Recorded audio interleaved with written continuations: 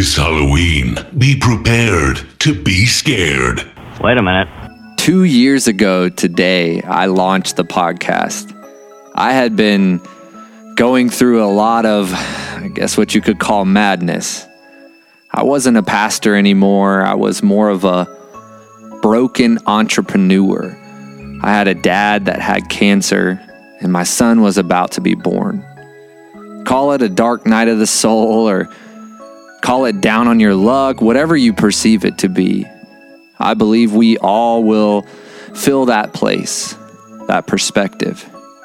And that's why I started this. I was so tired of shoving my flag in the ground, proclaiming an absolute truth, all while my spiritual legs were shaking.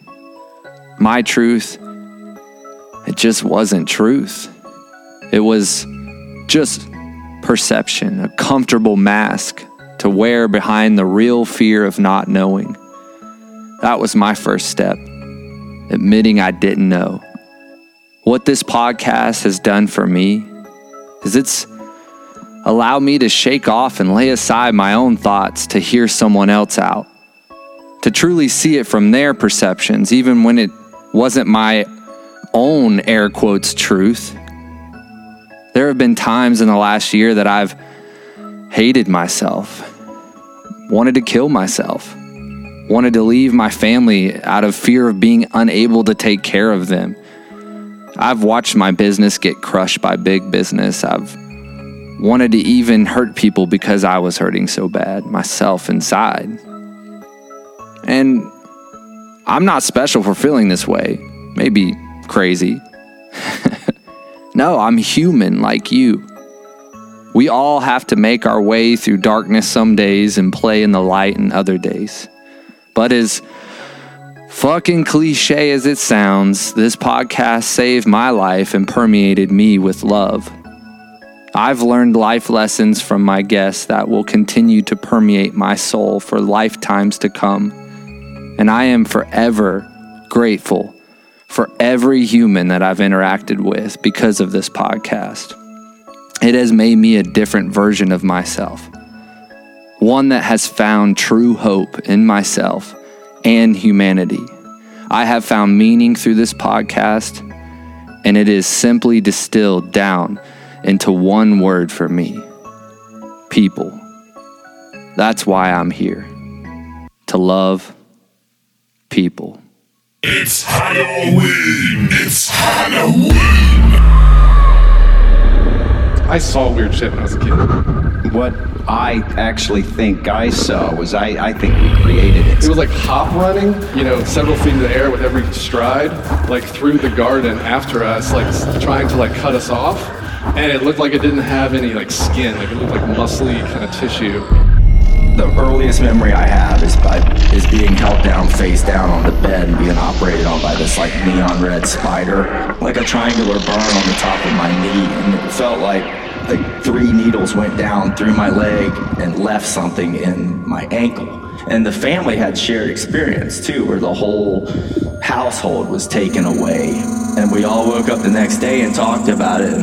And so my whole room lit up, and then the next thing I know, I fell into bed. I had a big slice on my torso, and I don't know what it was, and I still have the scar. I heard a noise behind us and turned around, and there was a little bald-headed man standing there, smiling at us. Welcome to my 2-year anniversary Halloween special, bitches! With my monster dream team. Kevin, Shane, Kate, and motherfucking James. They're all monster makers, one way or another. And I have mad respect for them all. And that's what scares the shit out of me. Because they've all had some fucking scary shit happen to them in their life. And I believe them. Not only will you hear their stories, but we break down how they feel about them now. Are they real? Fake? Misfiring motherfucking chemicals in our brain? Parallel dimensions? Shit. You'll find out. But for real, we had a ton of fun talking monsters and Halloween. I love these guys. They're all great people. I've had them all on the podcast, except for Kevin, who I plan on having soon on the podcast. We about to go deep with that hot daddy. So, are you ready for a spooky time? Without further ado, let's get it!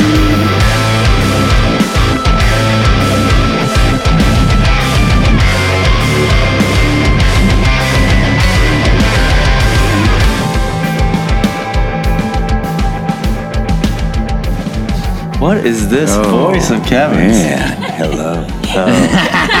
Just the whole time he's just like, hello. Yeah, you know what? Sex That's what I think about monsters. You know, you're like, 2 a.m. sex talk with Kevin. Oh, shit. This guy who does erotic fiction for women, and every episode he masturbates himself to orgasm. Have you ever played that for you? No, I don't. But it's not really for women. It's for him. Let's start the podcast off this way. Yeah. It's clearly for him, not them. Yeah, obviously. I got to play it for you sometimes. I don't know if I want to hear that. It's great, actually. It's so He's creepy. found his niche. Yeah. Is there any way to like ghost poop. turn down the The volume ears. on my headphone? Because everybody's really loud to me. Yeah, so let's That go a might little- just be my ears. I'm sensitive. It's just like we're all just hanging I'm out. turning like this we into do. a 45-minute conversation about Sid and Marty Croft. The story's different. Yeah. I mean, I figured it would just organically happen. Of course, when somebody says something that's interesting, then people take that Yes. thread and run with Yes. it. You know? Yeah. Yeah, basically, let's just have a conversation and you wrangle us. Yes, I think that's great, man. Yeah. I think that's great. Cool. All right, well, if y'all are all good, man, let's fucking go.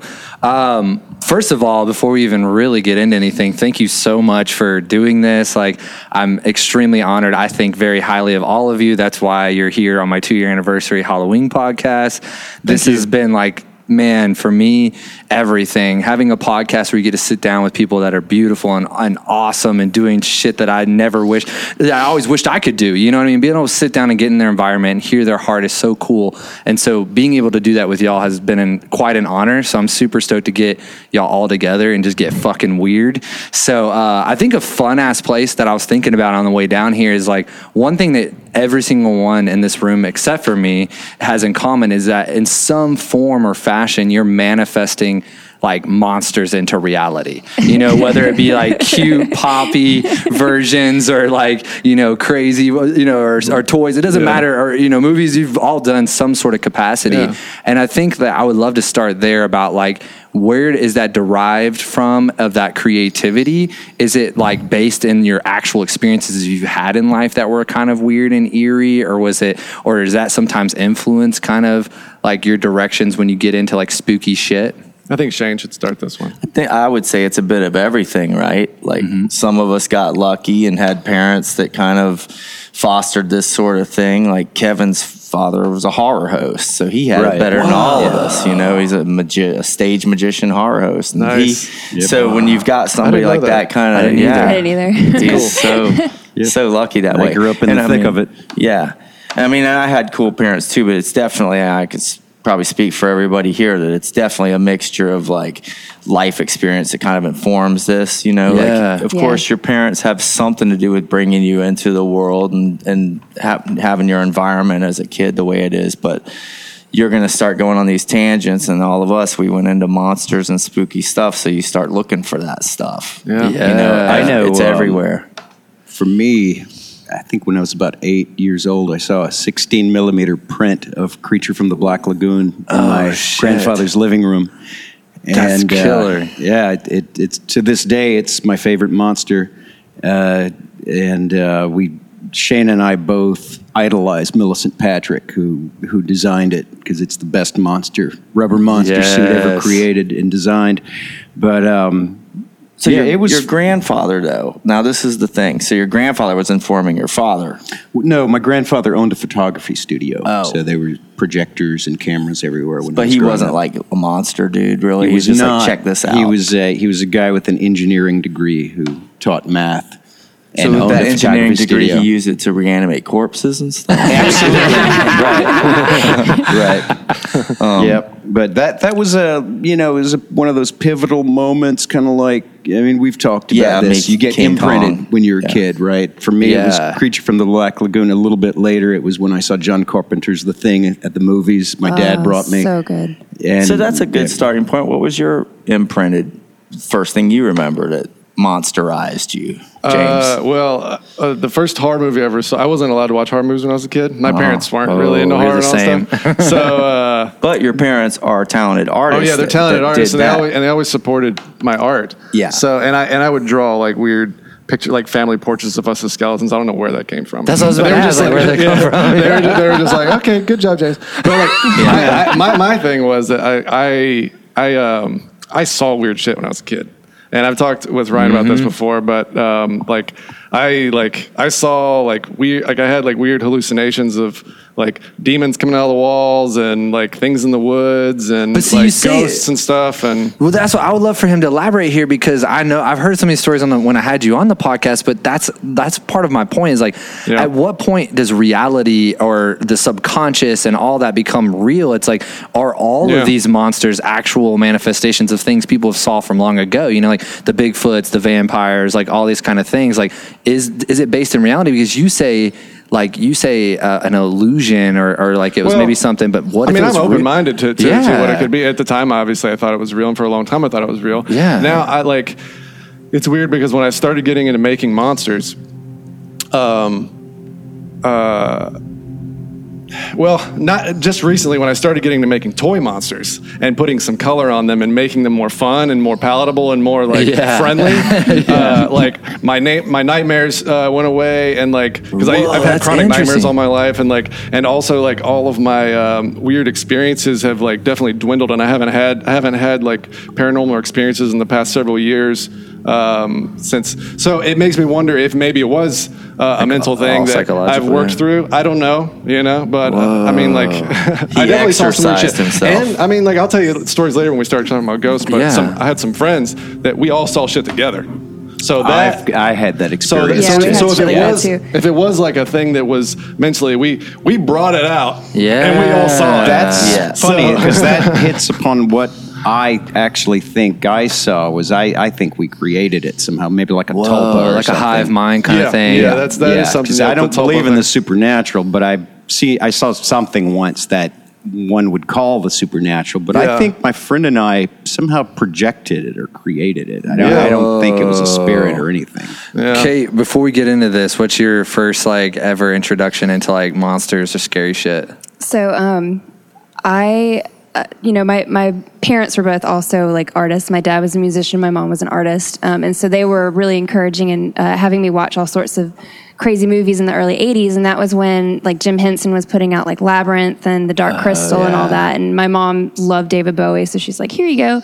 So I think that kind of started my love of monsters, because there's really horrific things in those movies, but they're also kind of whimsical and cute at the same time. Yeah. So that's kind of always stuck with me in the back of my head. So I've never really seen a monster and have been terrified of it. I always see it as just somebody's artistic just output, and then I don't know. So everything I've ever seen when I was younger, I feel kind of stuck with me as I've gotten older. Yeah. The Skeksis, they're terrifying, but kind of not at the same time. Yeah, they're ridiculous. I guess. Yeah, they're they're stupid. I love them, but they're really silly. David Bowie's bulge definitely freaked me out in Labyrinth. Tight pants. That sculpted my childhood. Thank you. I love that movie. We all have something impossible to attain because of Bowie's bulge. Exactly. That's what I was like, thanks a lot, Bowie. All the Kates of the world are that's not going to work. That's not a David Bowie. That's not a David Bowie bulge. Yeah, dude. So I guess what I'm so tripped out about is because really the last 2 years of this podcast has been the exploration of reality itself, right? It's how people perceive things. And I guess even talking to James and hearing you talk about well, maybe it was just all random firings in the brain. And as I begin to change the story of how I saw monsters as more of this friendly thing than my fears and all those dreams begin to like dissipate. And so it's like, I know some of you, maybe this is the time we do start getting into the monsters, because it's like, where is that become reality based, where it's like, I know what I saw. I mean, the aliens that ripped me into another reality with my brother, that I've had on the podcast, like that felt pretty damn real, but I'm also willing to say that it could have all been chemical firings in my brain as well, Well, what qualifies as real? That's what I'm saying. It's that's the thing. Your reality, right? We've talked about this before. It's all you've got. Right. So like five senses. Whether it's you getting, in a terrible car wreck and realizing you can time travel because you got the shit knocked out of you, or just seeing how, being in a fight or getting knocked out and seeing how that's very similar to being on a psychedelic experience where you've lost time and space. You're staring down at your body, but you weren't on drugs, or it was not a ghost. It was some guy sucker punched you as you were walking down the street or whatever. So a lot of this stuff I think can be explained. I think what this start thing, we've all realized we were just all born weird, right? So, and through that process of exercising as James did, he exorcised his demons and made all these beautiful demons that banished all the scary ones. And he's in control of his reality. Absolutely. That's super sick. I would also say maybe. that. I think I've worked hard to do that. So thank you for noticing. Yeah, we're all glad you've done that. Thank you. I know Shane feels this way because we've talked about it, but I would bet everybody at the table felt this way growing up too. It was one of the things that struck me as a child watching a monster, like even Creature from the Black Lagoon, is I identified with the monster. Like from the very beginning, I felt like an outcast and a weirdo and a loser. Yes. And I was always very sympathetic to the poor monster in movies. Man, me too. Yeah. Yeah, I wanted to run away with the Goblin King, and also with Darkness. I wanted to run off with Darkness too.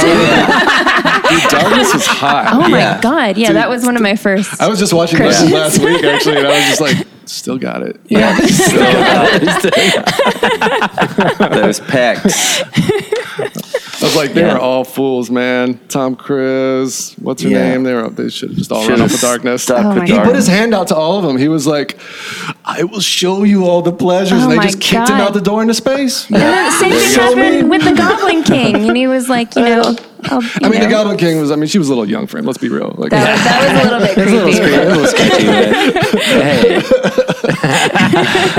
Yeah, dude. So maybe Shane, start, because I felt like we never got to dive into your monster stories on the podcast, and I was super stoked about that. Ghost stories. Well, or the alien type stuff. Because, and that's where it gets weird, right? Is I've talked to many people who have had some sort of alien experience, but what I thought was very interesting about yours was some of the physical things that happened to you, and that to me is how the fuck do you explain that? Well, over the years, it's become this thing where I've had to rationalize everything. Growing up, the earliest memory I have is being held down face down on the bed and being operated on by this neon red spider. Whoa. And it hurt a lot.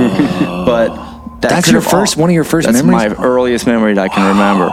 And I was born without ear canals, so I ended up having to do all these weird operations when I was a kid. So maybe I warped that memory, because as you all know, we warp our memories and we remember things different ways. Yeah. But growing up, I had this thing, and it's gone through my whole family, through my mother's side of the bloodline. Everybody in that side of the family has experienced this thing where they're taken out of their bodies at night, or there's this weird spidery creature that comes in and operates on them.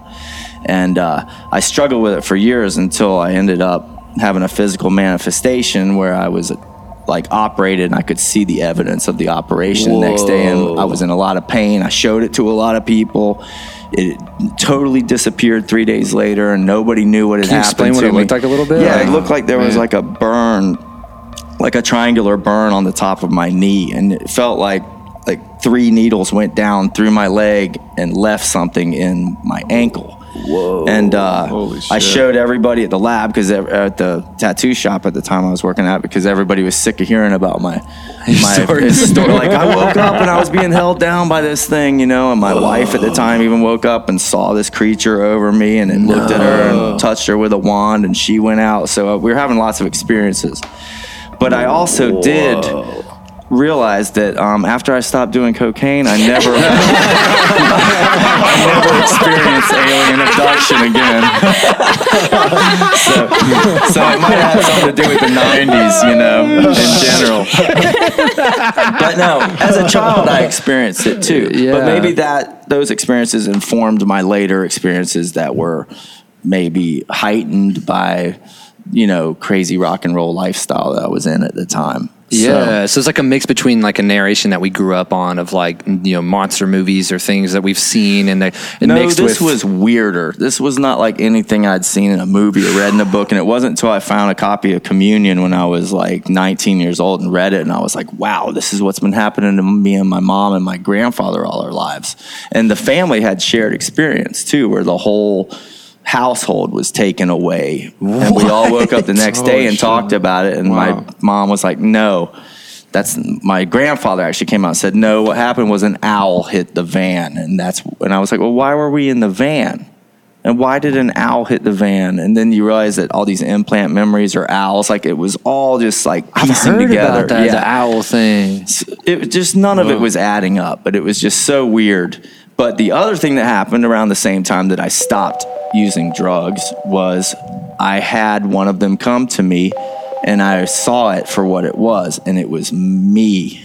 What? Or my ancestor or some sort of thing. Yeah. So I wasn't scared of it anymore, and then it went away. So also it could have been the thing like James did, where when you stop fearing it stops causing you stress. Yeah. Really? But is it all just sleep paralysis and chemicals in your head that are making these things and all this stuff? I don't know. Yeah, I don't know. Anyway, it was so real that I physically manifested a wound. That's amazing. Yeah. So, well, I think that's insane. I think James too. I'd love to. I know we've already talked a little bit about it, the Skinwalker before, but the reason why I bring that one up is that's even more. That's less of like a dream state. Like you're in a room and it's dark and you're laid, and you could dismiss it as like possible paralysis of some sort. Y'all are like out by a campfire running away, and this bitch runs out of the damn woods, or what? You know what I mean? Like how do you dismiss like something like that? You know? I don't know. He's like, dude, I don't know. I still believe it. Can you walk us through a little bit again, like just for people who maybe haven't heard it? Or I can tell a story real quick. So me and my friend Acom were cooking outside my. And this was no drugs, right? No, yeah. Yeah, I remember like there's no drugs involved, and how old were you? I mean, I was probably early 20s. Okay. Basically, like as we were cooking, it was like pretty late at night, and as we were cooking in the woods, we started hearing some noises, and then it got closer, and then the bushes just started shaking all around us, and we were just like, oh shit, Jurassic Park shit. Something's like wanting what we have, something wants to eat our food, or they want to eat us, and then all of a sudden this noise, like crazy weird, like insane monster noise, just started like coming from the bushes, and we got up to run, and this thing jumped out of the bushes, and it was like taller than your average human, and it looked. I only caught a glimpse of it because we were running. Sure, but it was like hop running, like several feet in the air with every stride, like through the garden after us, like trying to like cut us off. Whoa. And it looked like it didn't have any like skin, like it looked like muscly kind of tissue. And fuck that. Fuck that thing. I got a really good mental picture of that. Yeah. If y'all don't make a movie out of that shit, dude, that's some Sketchville. It's weird because like all the monsters I've drawn, I've never want to draw on that thing. What? I don't know why. I just like afraid to. I'm just like, I don't want to show back up. The memory that's in my head is enough. So what do you think, out of all you that are like freaking experts when it comes to monsters, when you hear him describe something like that, is that alien based? Is that Bigfooty kind of based, or some kind of? I don't think it's Bigfooty based. No, I mean. It was too thin and like some kind of extraterrestrial, weird, and I don't know, man. I mean, for a while we thought it might be a skinwalker. Like me and my friends were like talking about maybe something in between skins, Yeah. But that makes sense. like looking for a new one and maybe like coming for us or something. Oh, gosh. Those guys are nice skin over there. That's good. that tall fellow looks like he's about the right size. I mean, you do got some buttery I don't think skin. it necessarily has to be extraterrestrial. I mean, I feel like there's some stuff on Earth that is unexplained, and so I feel like that true. it seems like that's just something. Yeah, that's a great point. point. Pan-dimensional. See, I'm a believer. Like, I'm a believer in other dimensions. That's me too. Yeah, Well, that's Things able to extraterrestrial. cross over. Well, okay, yeah, That's just that's extra. same You're idea. right. You're right. Yeah. You're right. Yeah. Yeah, same Yeah, I thing. Well, then I Totally take it agree with back. Yeah, but that makes sense to me the most. I've talked to the guy who owns that big Expedition Bigfoot thing up and it's like up off 75 or something like that. It's up in the woods. It's real big. Then he's the first person that ever told me a couple years ago about the whole like, you know, interdimensional, and that's probably maybe possibly how Bigfoot or these kind of entities, man. you know, are like moving through. That's why you can't can get find with them, that. you know, and that to me made the most sense. Even alien based, it's like, you know, we're so stuck in this idea that we're in like 3-dimensional space and this is like real reality for everything in the universe. And it's like maybe we're just still kind of archaic and we're stuck in these meat sacks and we just haven't learned how to like traverse, you know, reality itself yet. Too dependent on technology or something. Yeah, you know? Yeah. There's the other thing too that we're just figuring out. Well, we're refiguring out time all the time. And if time is actually all time is moving at the same time, then it would make sense that some other form of evolutionary creature or whatever accidentally showed up in time. It might not have really even been there. Like that's how when we started getting into ghosts and stuff, you know, like I've growing up on St. Simon's, I saw ghosts a lot, and they did the same thing over and over again, like a recording, like a almost. pattern. To the point where when I saw it there, I knew I wouldn't be scared of it because I knew it was going to take a right and go down this hallway and do the same thing again. To the point I got ballsy enough where I was in the hallway when the thing showed up, and I stood right there, and it walked right up to me, and it didn't walk through me, but it did the thing that it always did. It's kind of like the Haunted Mansion. Whoa. You know how it's like when a you say Pepper's thing, ghost. what did it look like? It looked like a woman, like, but you could like it looked like a bad television thing. It was like staticky, glitching. but 3D and glitching, and that's what made me think about this time stuff later on. You know, you read Ray Bradbury stories or whatever about this stuff where people get trapped in the wrong time or whatever, and I was like, maybe it's something like that. But she wasn't interacting with me, you know, where this thing was kind of. That sound, though, whenever I hear anybody go make that boo sound, I think about owls in mating season. I got chased by an owl in my backyard a couple years ago, and I ran into the house white as a ghost. Madeline's like, "What is wrong?" There's a naked man in my backyard. He's got giant red eyes, and you know I didn't see him, but I heard this, and she was like, "What do you mean?" And then she's looking out the back window, and the fucking owl was right under our bedroom window, and it went. And she was like, "What the fuck is that?" They can do that? That's what they sound like when they're in a mating thing. It's like, but all I was seeing was this gibbering, like Lovecraftian, sunken in Gollum thing. But we held hands and went out there like fucking Barney Fifing it and went around the corner, and there was a fucking owl sitting there. Oh my gosh! Dude. And when it saw us, it went. Well, it goes back to even what Kate was saying too about like how but it wasn't big and hopping. You know what I mean? What you saw, I don't think was an owl. Oh no. It wasn't. Well, that's how it gets crazy too. About like our reality itself is already very weird. You know what I mean? Like if we found a fucking octopus on Mars, we'd blow our mind. We'd be like, "Are you kidding me? It's this crazy thing. It's got arms and shit, and it can like change into its environment and stuff like that."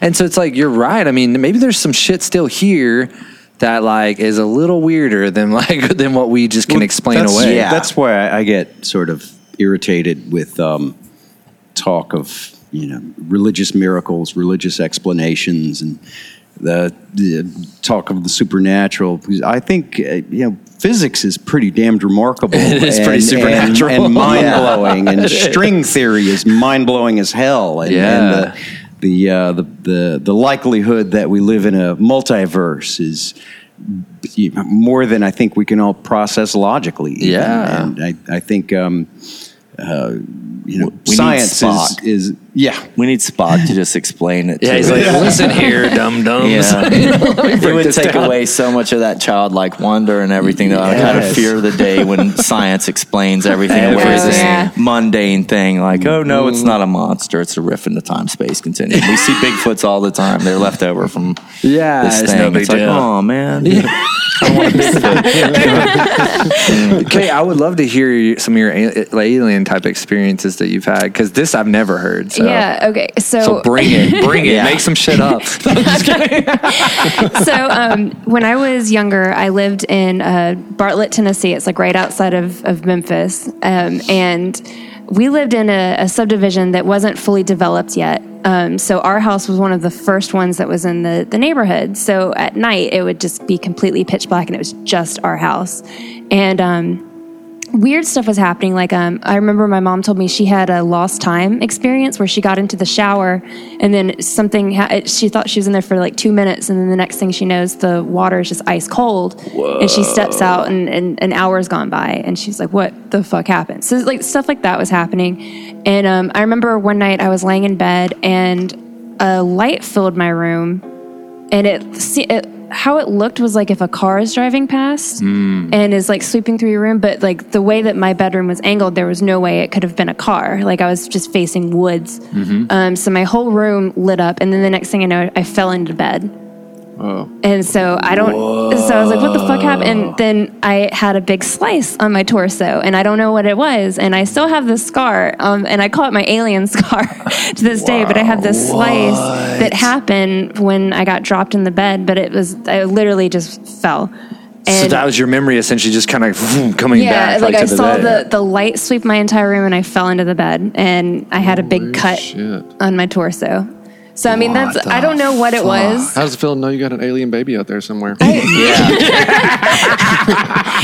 Village of the Damned. I hope so. Always had this mothering sense to me. I've always joked about it, because I'm like, you want to check out my alien scar? And everyone always thinks I'm crazy, but like the more people I've talked to, I've met other people that have had alien experiences, and the more I've been like, okay, well, maybe something happened. Like I didn't have it like where I saw anything like you did, but I definitely, remember the light, the falling in the bed, and the cut. Something unexplainable. Something happened, and I don't know what it was. And it was happening to your mom, too. And it happened to my mom. Yeah. It didn't happen to my dad or my brother, but just me and my mom. Well, I also love what Shane was saying, too, because I think a really great narrative or possibility, right, because it could be infinite different things, is the whole ancestral type thing that maybe in the future, whether you call it like nuclear warfare, like blasting away the records of all humanity, and they're almost like coming back through time or trying to reverse engineer, like to find out their story or what the hell happened to them, or to prevent something from happening.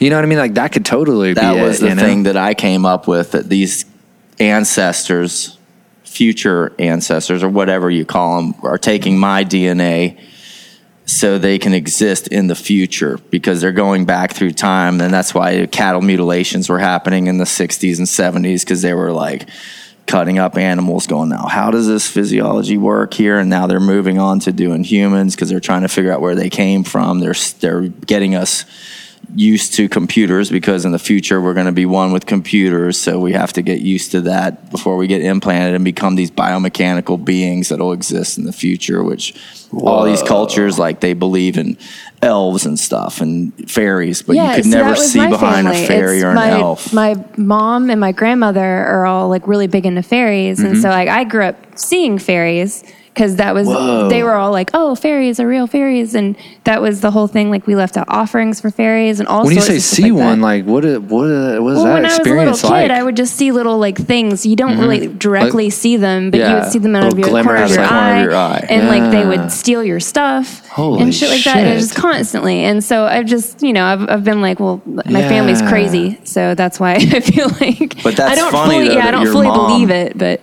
it's the genetics, like you favor your mother more. Yeah. So it's your mom and her mother. So this thing has been going on genetically, right?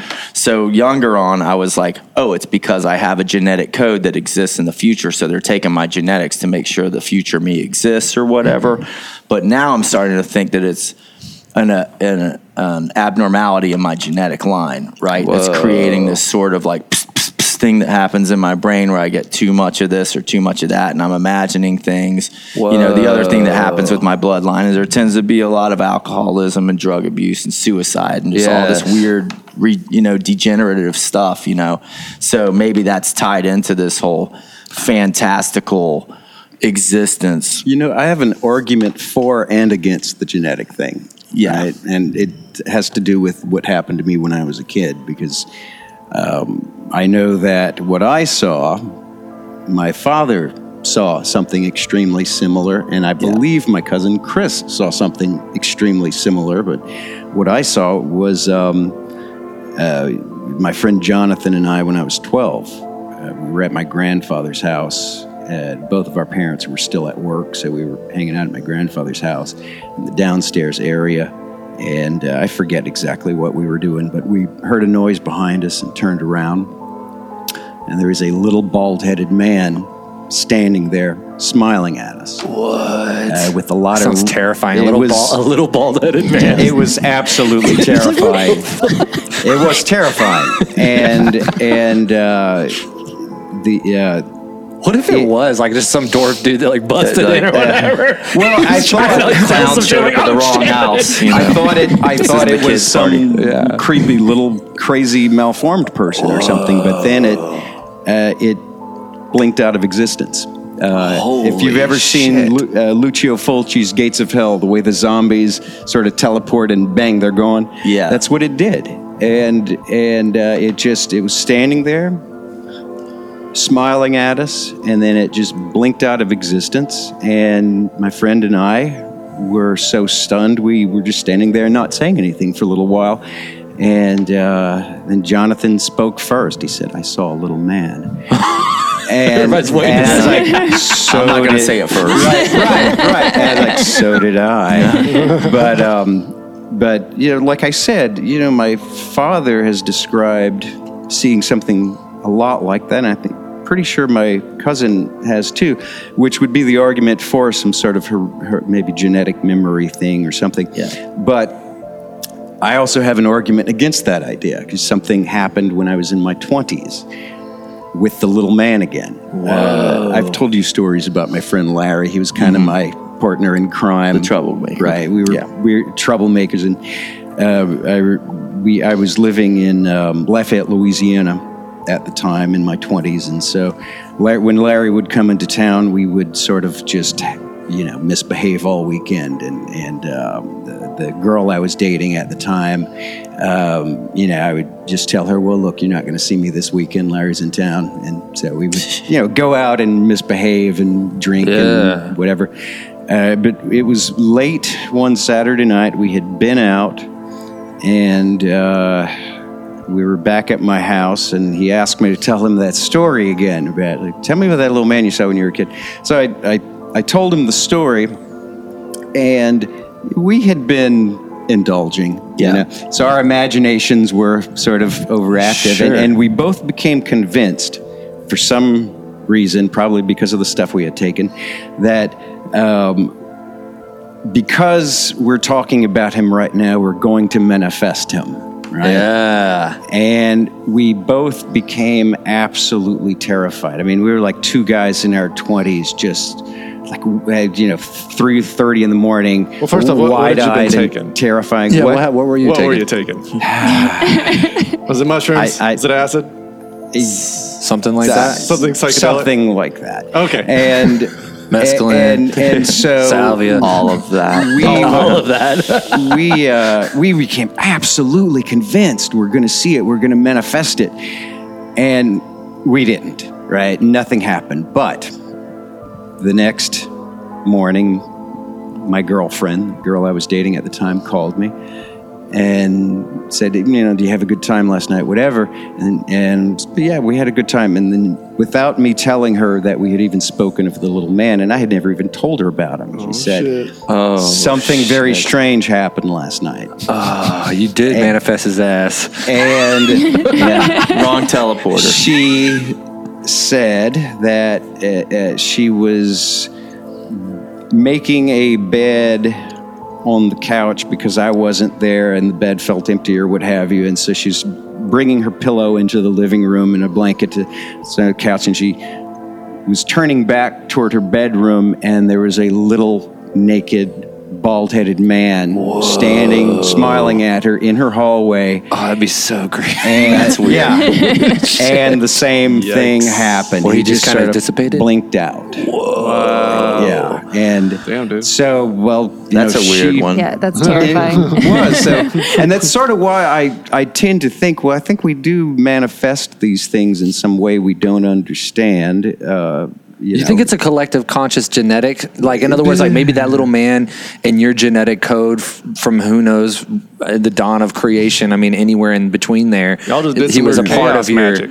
Yeah. I think that's all chaos magic. time and some weird space. chaos magic, I think Manipulating time and you're space. focusing your the energy of your and it mind, happens and yeah. it manifests. And dude, the more I've gotten into that, because obviously growing up religious, that was like very like demonic talk Right. and manifestation. But now in the last like 5 years of my life, I can testify. I'll testify like that shit really is real, man. That like we are co-creators with this universe, and it does seem to have something to that we have that kind of ability. But one thing too is like I loved how Shane says like the older you've gotten, you kind of dismiss away or like kind of try to rationalize these experiences.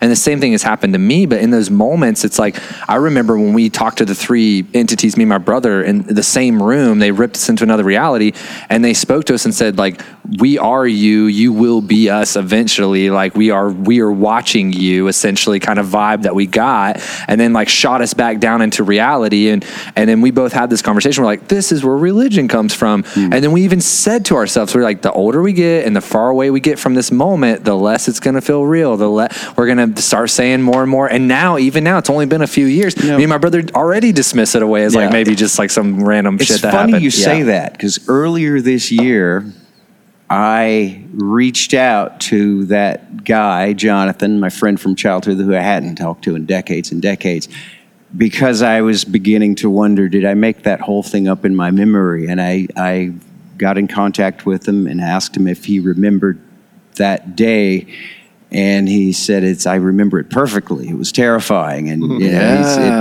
he absolutely remembers it as well. That's what I'm saying. It's like there's this rationability of the life that we live in 2019, because like you said, science, and it's like, well, if science doesn't say it, then that shit ain't fucking real, you know. But I mean, I can't help where it gets really weird is that same entities that I had experiences with under psychedelics, so that's why it's also easier to dismiss away. I had that same entity visit me completely sober in EMDR therapy, which is essentially like a hypnotic kind of with a therapist sitting on a couch, and that same entity came, and like I had a whole nother open vision with this thing.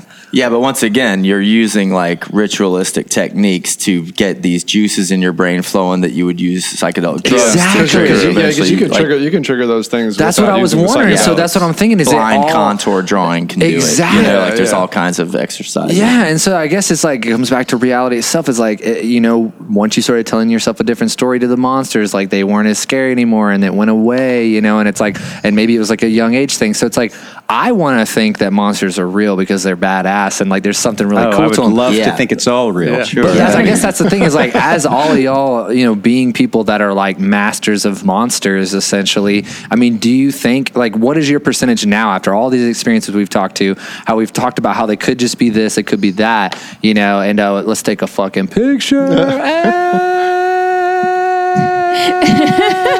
Whoever's listening is social like, media what's guru. going on? Everybody's like, what the fuck's going on? I don't know. But if we keep up these tones, there's a naked bald man gonna pop up in this room. Seriously. Yes, I would love to hear how y'all feel about it then. Like, what's the verdict? Is this there shit room real? for everything? Dude, that's right. It's funny that I told that little man's story to a Muslim friend of mine, and he said, "You saw a jinn." That was a jinn. Like he had a religious explanation for it, right? Oh, yeah. Or Nephilims. Christians would say Nephilims. Or, Yeah, my family would have said fairies. Yeah. Really, that's fairy. Yeah. But I tend to think they might all be the same thing, whatever the hell they are. Yeah. Some different facets of the same phenomenon, perhaps. Essentially what we are. So maybe it all comes back to the singularity of the source itself. Like maybe it all is just that thing and we're all just manifestations of it. We could we could be creating it and seeing it, or ourselves, and we're all God, and we're just so bored we made all of each other to hang out and have a podcast.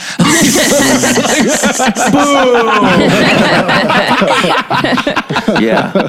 Dude, that's crazy talk though, man. It's all crazy talk. But the more you start to research this stuff and you see that there's so much shared experience with it too, like, my grandmother had a fairy named Jabui that she saw a lot when she was in her 20s, which probably meant she was under stress because she had her children.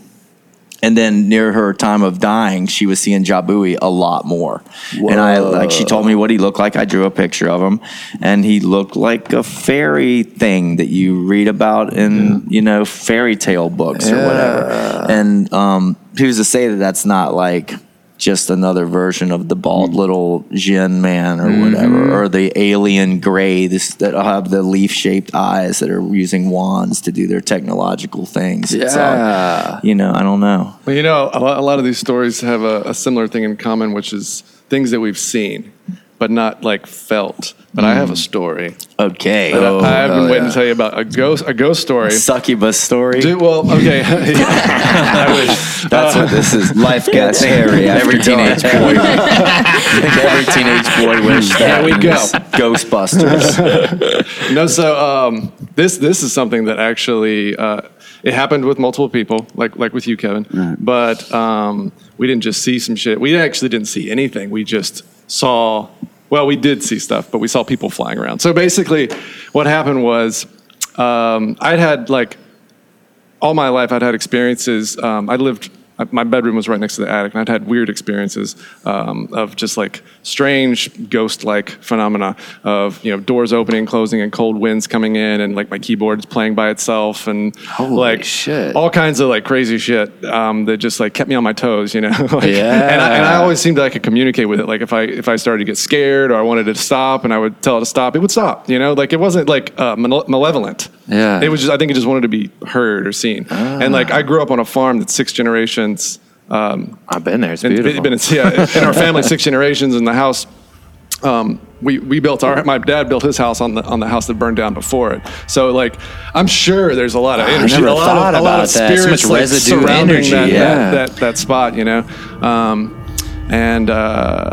So I always just believed like, ghost. And I was in high school. I had a couple friends come over, Doug and Mark, and Doug believed me. Doug always believed me, although he had never had an experience. And Mark did not believe me. Mark was a strict Catholic, and he was just like, don't believe in ghosts, don't believe in any of this shit, don't believe in the supernatural. You're full of shit, prove it. Yeah. And I was like, well, I can't prove it, but we could walk into the attic and you could just say that out loud, and maybe, who knows? Oh shit! See if you got the balls to do that, Because the attic had a creepy vibe to it. Yeah. So he was like, fine, I'll do it. So we went inside, and also just as a disclosure, we did not do any drugs.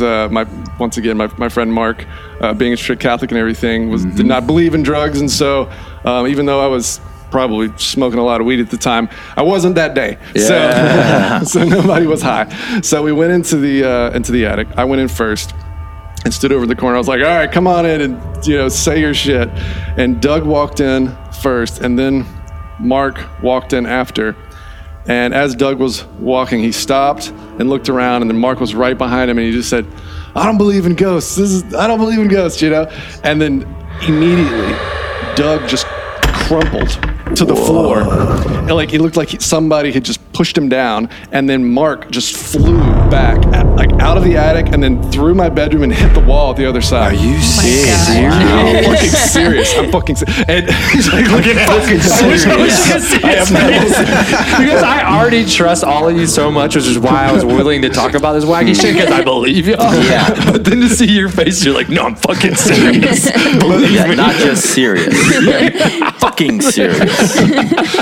Yes, and I asked, Mark, he just ran out of the house screaming. Whoa. And we remained friends for years after that, but he never came back to my house again. And I asked him later, I was like, dude, what happened? And Doug was like, I felt something push me down by the shoulders, like press me down. And then Mark was like, yeah. And I felt something hit my chest so hard that it knocked the wind out of me. Whoa. And sent him flying across the fucking room. My wife felt and heard something in the house we live in now. Not nearly as dramatic as your fucking story. Yeah. But my wife and I and my son, we live in Marietta, and our front yard has a graveyard. There are 11 bodies buried. It's an old one too, right? Yeah, from the 1800s.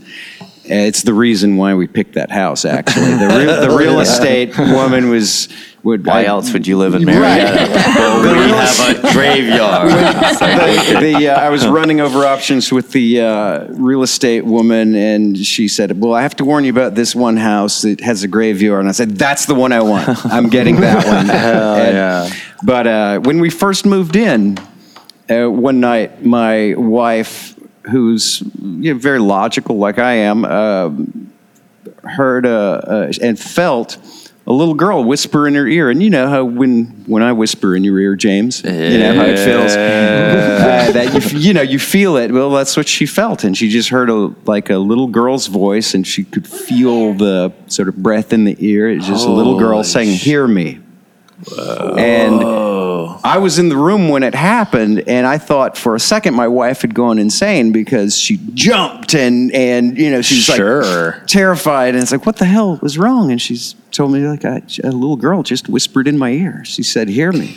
Whoa. But it never happened again. It happened right when we moved into the house. Yeah. And we've never experienced anything strange after that. Wow. She probably felt bad for scaring her. Maybe so. Yeah, that's what I was going to say.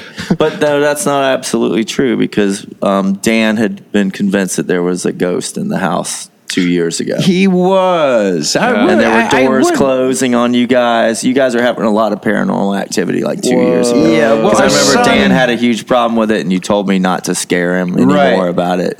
Dude, don't tell any more stories. Well, yeah, because I was kind of telling him about mine and stuff too. Like really wigging him out. Well, Dan, when he was really little, when we'd come here, because this place has such a reputation. I should mention we're at Silver Scream Effects Lab right now. Yeah. This place has a reputation. I've heard about you guys. There were deaths here, right? This place has a pretty violent history, the building itself.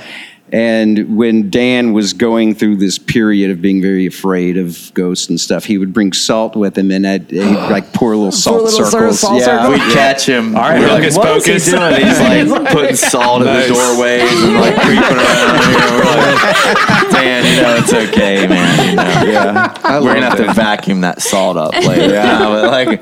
But it is weird, and once again, being out here and hearing all those stories from police officers, like we opened 5 cold cases out here from the wallets we found, and like the worst thing I found was this mattress over in the hotel building that I guess they'd been murdering people on it for years. There was like a scab on it, like 3 inches thick.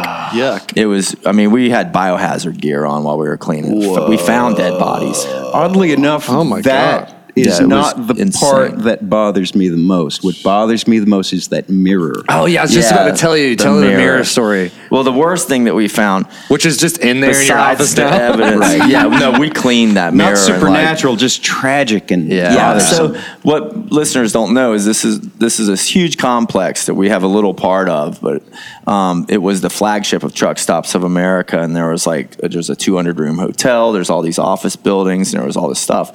And it went downhill over the years, and that's how they were able to get the property for cheap. But as we were cleaning it out, we found this mirror, and somebody had written on it, spend more time with your kids, stop smoking crack, stop doing that stuff, spend more time with your family, stop smoking crack. And that they just sat there smoking crack, looking at their 10 commandments, just like watching themselves die. The bummer. It was so bad. When Johnny and I found that, we both like burst into tears. With the energy, dude.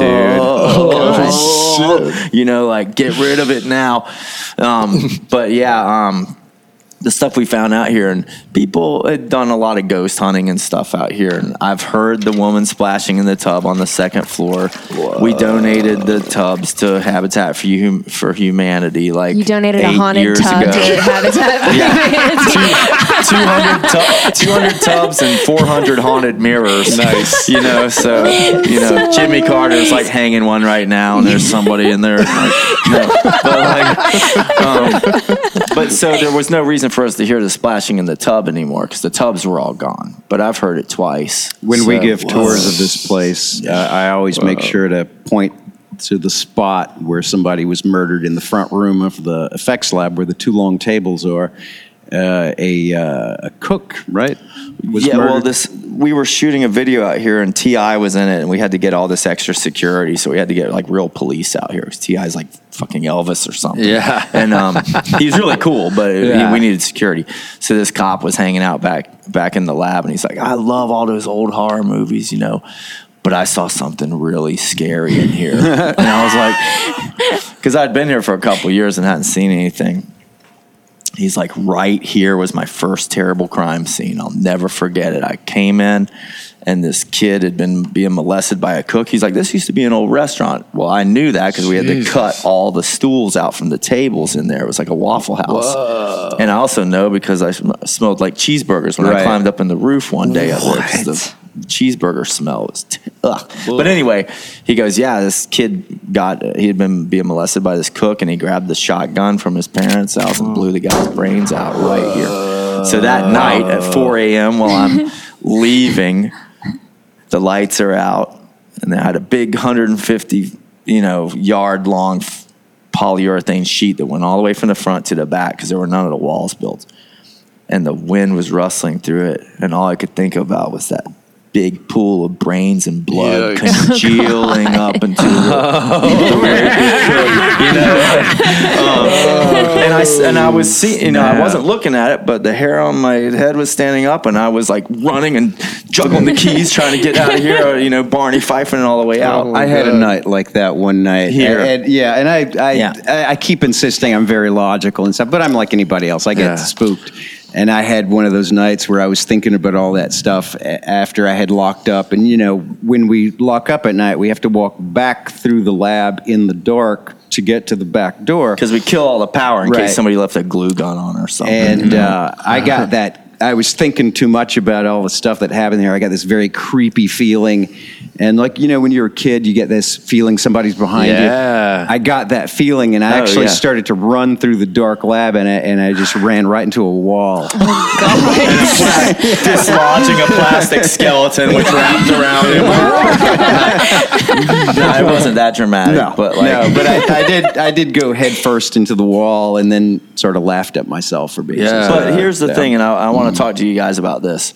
So when you are in the shower and you hear something outside of the shower, and you know that your significant other's not home and the cat is sleeping on the back porch or whatever, what's the first thing you think about? It's not that the cat came in, right? And the cat, it's like there's a fucking two-headed mongoloid out there, and it's like just taking its clothes off, about to jump in the shower. Right? So it's the most horrible thing ever that you're thinking. So immediately, and that's why it always comes back to this, and I know that this kind of sucks because we're talking about how cool it is to the reality of monsters, but I really think if we're talking about how we make our own realities, that we're constantly building these situations. Mm-hmm. So our imaginations are so... overdrive. Full overdrive. And I don't want to use the word perverse, but maybe it's going into the dark areas first and pushing that stuff. And, and then could you're be genetics. Safety. You know what I mean? Because say you're running through the woods at night and it's 10,000 years ago. If you hear some shit rustling, you're not in a shower anymore. This could be a fucking tiger or whatever. So it's like could be that kind of thing. Makes me think of I taught in college for 18 years before becoming a monster maker.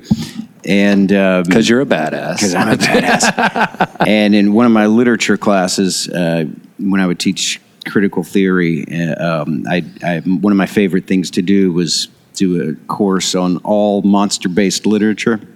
And one of the first things I taught the students was the etymology of the word monster. The origins of that word means the same thing as a warning. Whoa. And the original monster stories were basically about why you shouldn't go in the woods, or why you shouldn't break the cultural taboos, or kind of like The Village or some shit. So Right. don't go in the woods. Samuel Taylor Coleridge, like one who doth walk in fear and dread because a fearsome fiend is close behind him, tread or whatever. Exactly. You know, it's like that's the first thing that you think. You know, Right. it's like, but there's a practicality to that, isn't there? The idea that you would tell stories, because the truth is you could get lost and die in the woods, or if you go into the cave, something bad could happen to you. So you tell the children there's a monster in there. You warn them and there about are a lot of bad people out there. Yeah. Right. Well, that's what I wanted to kind of wrap up on with this idea now. Just darkness and light in general. Like, so now we're moving away from like actual entities, and it's like, so is there some sort of truth to darkness and to goodness, or is that still just a fabrication of our mind? And what I mean is, like, how do people get so dark that they do murder people on a fucking bed, you know, and until there's a 3-inch, 4-inch scab, you know what I mean? Like, is that darkness real, or is that inside of them and a conditioned mind, you know? Well, I personally would want to hear Kate take over this part because she has the most light of all of us. I seriously. think. You know, like her stuff is just radiating rainbows and stuff. Seriously, So, if you haven't made a monster turn into something pretty, I don't know what has. Kate, I've been trying to figure out your T-shirt all day. Oh, What's the story it's there? Marilyn Justin Manson. Bieber. That's Marilyn Manson. I really like Marilyn Manson. Yeah. Is that not him? I'm gonna be really embarrassed. No, I mean, To her, it's Marilyn Manson. Okay. We create our reality.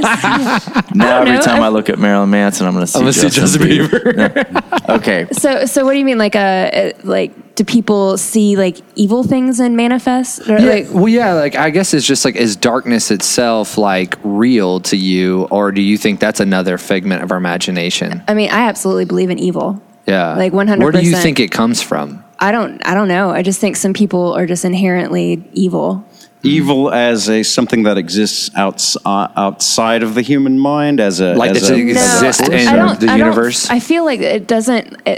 I honestly don't believe that outside sources will 100% like cause somebody to be evil. I feel like someone is just kind of maybe just has it in the back of their head, because you know you hear these stories about Jeffrey Dahmer and stuff like that, and when they were kids they were doing fucked up shit too. Right. Yeah. Right. And you know, like he had friends that weren't Just fucked born up, that way. just born that way. And like, sure, could be some outside sources that you know will definitely shape someone into doing some fucked up shit. But I don't know. I feel like evil people are just exist. I guess what I was talking about, even too, in the like existential, like after death, like the Godhead, the satanic figure, like, do these all derive from something that is like legitimate to you guys? That there is like some sort of thing, or maybe it's all of it, I have and no it's idea. pushing, you know, evil and good? I don't know, but like it's definitely easier to explain like why people I think we as humans don't want to believe that other people are capable of, you know, ripping people apart and like, you know, raping their dead bodies and shit like that. It's something that we just have a hard time like Conceptual, because like, we would never want to do that, you know.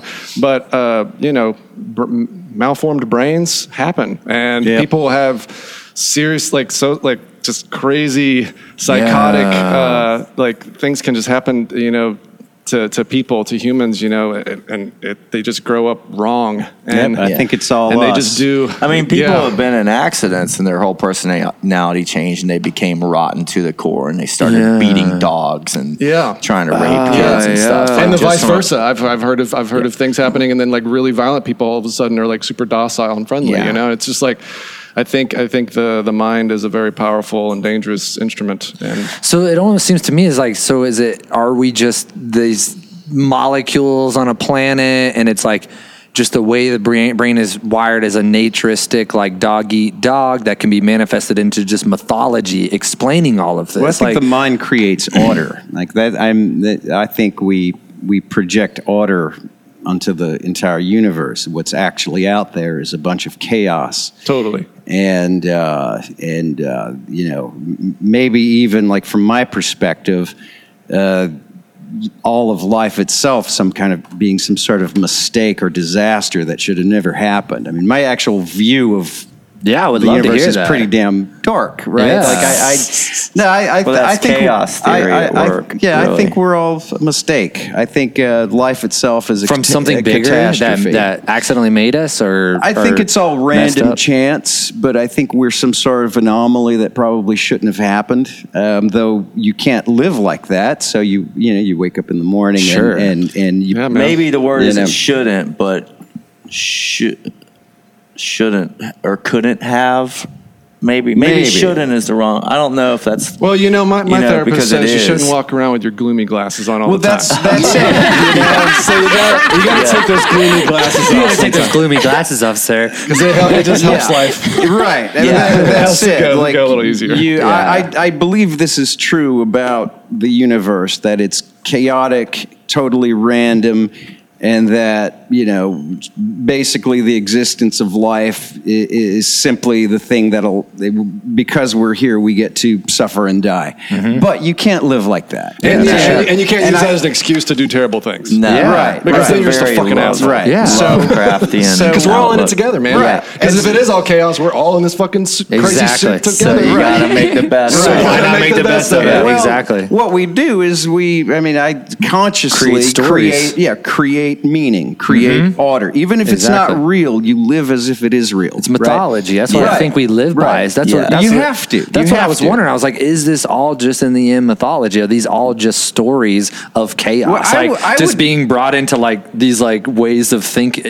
I would take explaining. away the word just. I would say, just mythology or just a story implies that it's worthless. No, it's everything. That's powerful. To create I like stories, that. to create meaning out of a meaningless universe is everything. It's Yeah. the reason you don't blow your brains out. Exactly. Is because you wake up every morning and create the meaning. You in your create life. the meaning Yeah, you need. for sure. Exactly. 100%. Very good. I'm Amen. 100% on with you, man. That's probably my religion if I had to Yeah. give myself Good. one. Definitely mine.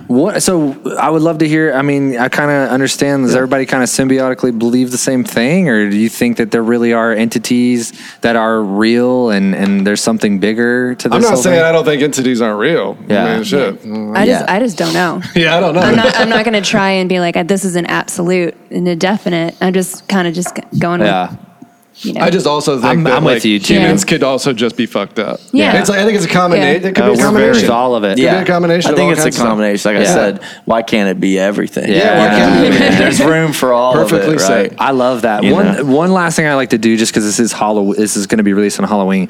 Can we just give me your favorite little Halloween story that you all have? Because I imagine we all fucking love Halloween here. I'd be pretty blown away if someone was like, that's actually my least favorite holiday. It's my favorite holiday. I want to tell mine first because Yes, I've please. never shared this publicly with anybody. But I remember my first Halloween, and I was 3 years old, and we were in Louisiana. I was watching my mom make this costume. Though I didn't know what it was a costume even. I was watching my mom because she sewed. I was watching her make a costume. I was watching my dad make this pointed hat, and he was also an artist, so he had drawn and cut out these illustrations he had done of half moons and witches and black cats and pasting them to this black cone-shaped hat thing. And my mom was sewing this sort of white gown, and it was a wizard's outfit or a warlock's outfit. Yeah. And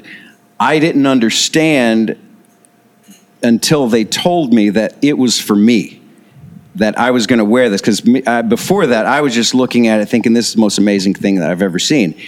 And then they explained to me, you're going to go out and you're going to get candy. You get to wear this thing. Holy shit. And people are going to give you candy.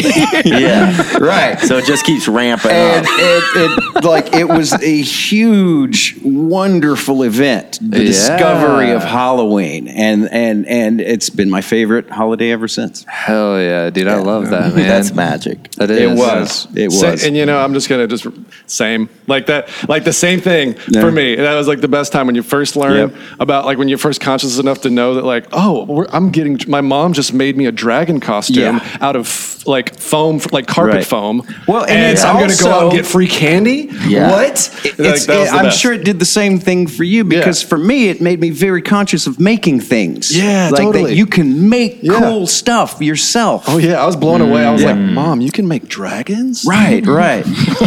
and then in the end, you can also get paid for being a monster and making a monster. Paid in candy. Look at all this candy.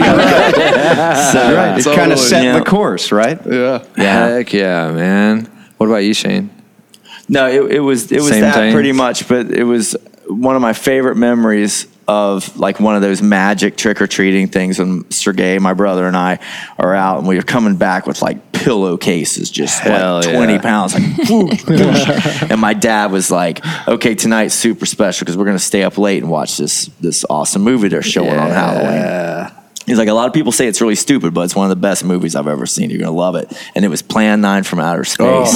And I'll never forget watching that and like having my brain seared. I was just like, you're so energized from running around in the darkness and scaring people. And Sergey and I were just like eating candy until we were almost sick, watching Vampira and, go through the graveyard with this flying saucer. It was like one of those things where it was just like, okay, this is the thing that I am now forever. This might be off topic, but I have to preach about this a little bit. Go for it. And I know Shane is on board with this. That is not the worst movie ever made. That is a great movie. It's one of the best. And it's and it's also my favorite graveyard set of any movie. I'm about to go watch that then. Yeah. Oh yeah. I have to watch that You one. haven't seen Plan 9? Gotta watch. Yeah, Dude, I'm a need noob for all this stuff. That's why every time I get around you guys, you're always spouting off some fucking movie I ain't never heard of. I'm like, When Shane and I are working on a movie or a TV show or doing anything, we're always quoting the movie Ed Wood. You've got to get through that door. Yeah, because it's constant. The movie about the making of that movie is great. That's amazing. Kate, what's up? Kate. What's up, girl? So, okay. She's like, I fucking hate Halloween. Yeah, fuck Halloween. Actually, Valentine's Day is my favorite holiday. Really? I'm not even That's joking. actually interesting. Yeah. But I like Valentine's Day too. Yeah, everything's pink and sparkly. Yeah. But no, I mean, I do love Halloween because when I was younger, my favorite director was Tim Burton. And every year, everything would get all Tim Burton-y and it would go crazy with it. And so I would get everything Tim Burton. I would get to dress up like crazy. And we had a map. I lived in like white suburbia. So just massive, just suburbs. Those are the best full-size candy bars, bitches. And we had maps where we knew where the rich people lived. Yes. So we would go and like we had a crowd of like 15 kids, and we would go and get all like the full-size candy bars, and then I would go home and get to binge watch Tim Burton movies and like eat. Like I'd pick out all my Reese's peanut butter cups and eat those first. Yeah. But yeah, that was. I think that's why I also liked it too. For me, it was like one of those things where it brought most of like our larger family together, like cousins and stuff. So it was like, I've always felt like Christmas and things like that where this is more exclusivity. Like you come into your living room and you're opening gifts and it's like the immediate family. And there was something really special about, obviously all the things you got to say, you get to dress up, you get to play a different role. And maybe as a child, that's your first like indoctrination to the reality that you can play like whatever role you want to. Well, be whatever you want to be. Yeah. You don't see it so much anymore. But a lot of people used to do these homemade haunted houses. I did it too as a kid. Those were the best houses. I did it. I love those. Me and my brother would turn the whole And now upstairs. you get these like creepy dudes that just fuck it all up for us, and now we can't do it. They're like, I ain't going to someone's house. Well, now they do trunk or treat. They don't even go trick or treating anymore. Like we go all out It's at like our in a house church. and decorate, and we don't get trick or treaters Yeah. at all. Like last year, we had a kid showed up when we were setting up our yard. We had made a little like graveyard. And this kid came up and he didn't even have a costume. So I went in, I was like, I got you. So I went inside, I have a Kiss luchador mask that I gave him. And he actually showed up later wearing a little Kiss luchador mask. That's so cool. And I gave him like half the candy since nobody showed up. I was like, well, here you go. Do you think the state of Halloween is going to change because of that? Because of the freakazoids and all that kind of stuff? If we live near Avondale, I would like to believe it doesn't, but like come in my to my area, neighborhood, it's still there's like popping? thousands. It's like you watch E.T. ET and you see that scene on Halloween, Yes. it's like that times 10. Yes, that's Thousands the of magic, kids, dude. You know, like it just depends where you go. Like inner city kids, they got to do trunk or treat because you don't want to actually get some crack instead of Right. a candy bar or whatever. You know, but like in these like, you know, like I live in Decatur, but Avondale, which is a super, you know, affluent neighborhood right next door, we kind of just jump over there and watch all the kids go crazy. Yes. And they go all out. Everybody's got home haunts. Everybody's trying to outdo each other. And there's like a lot of these neighborhoods in Atlanta I know that go for it.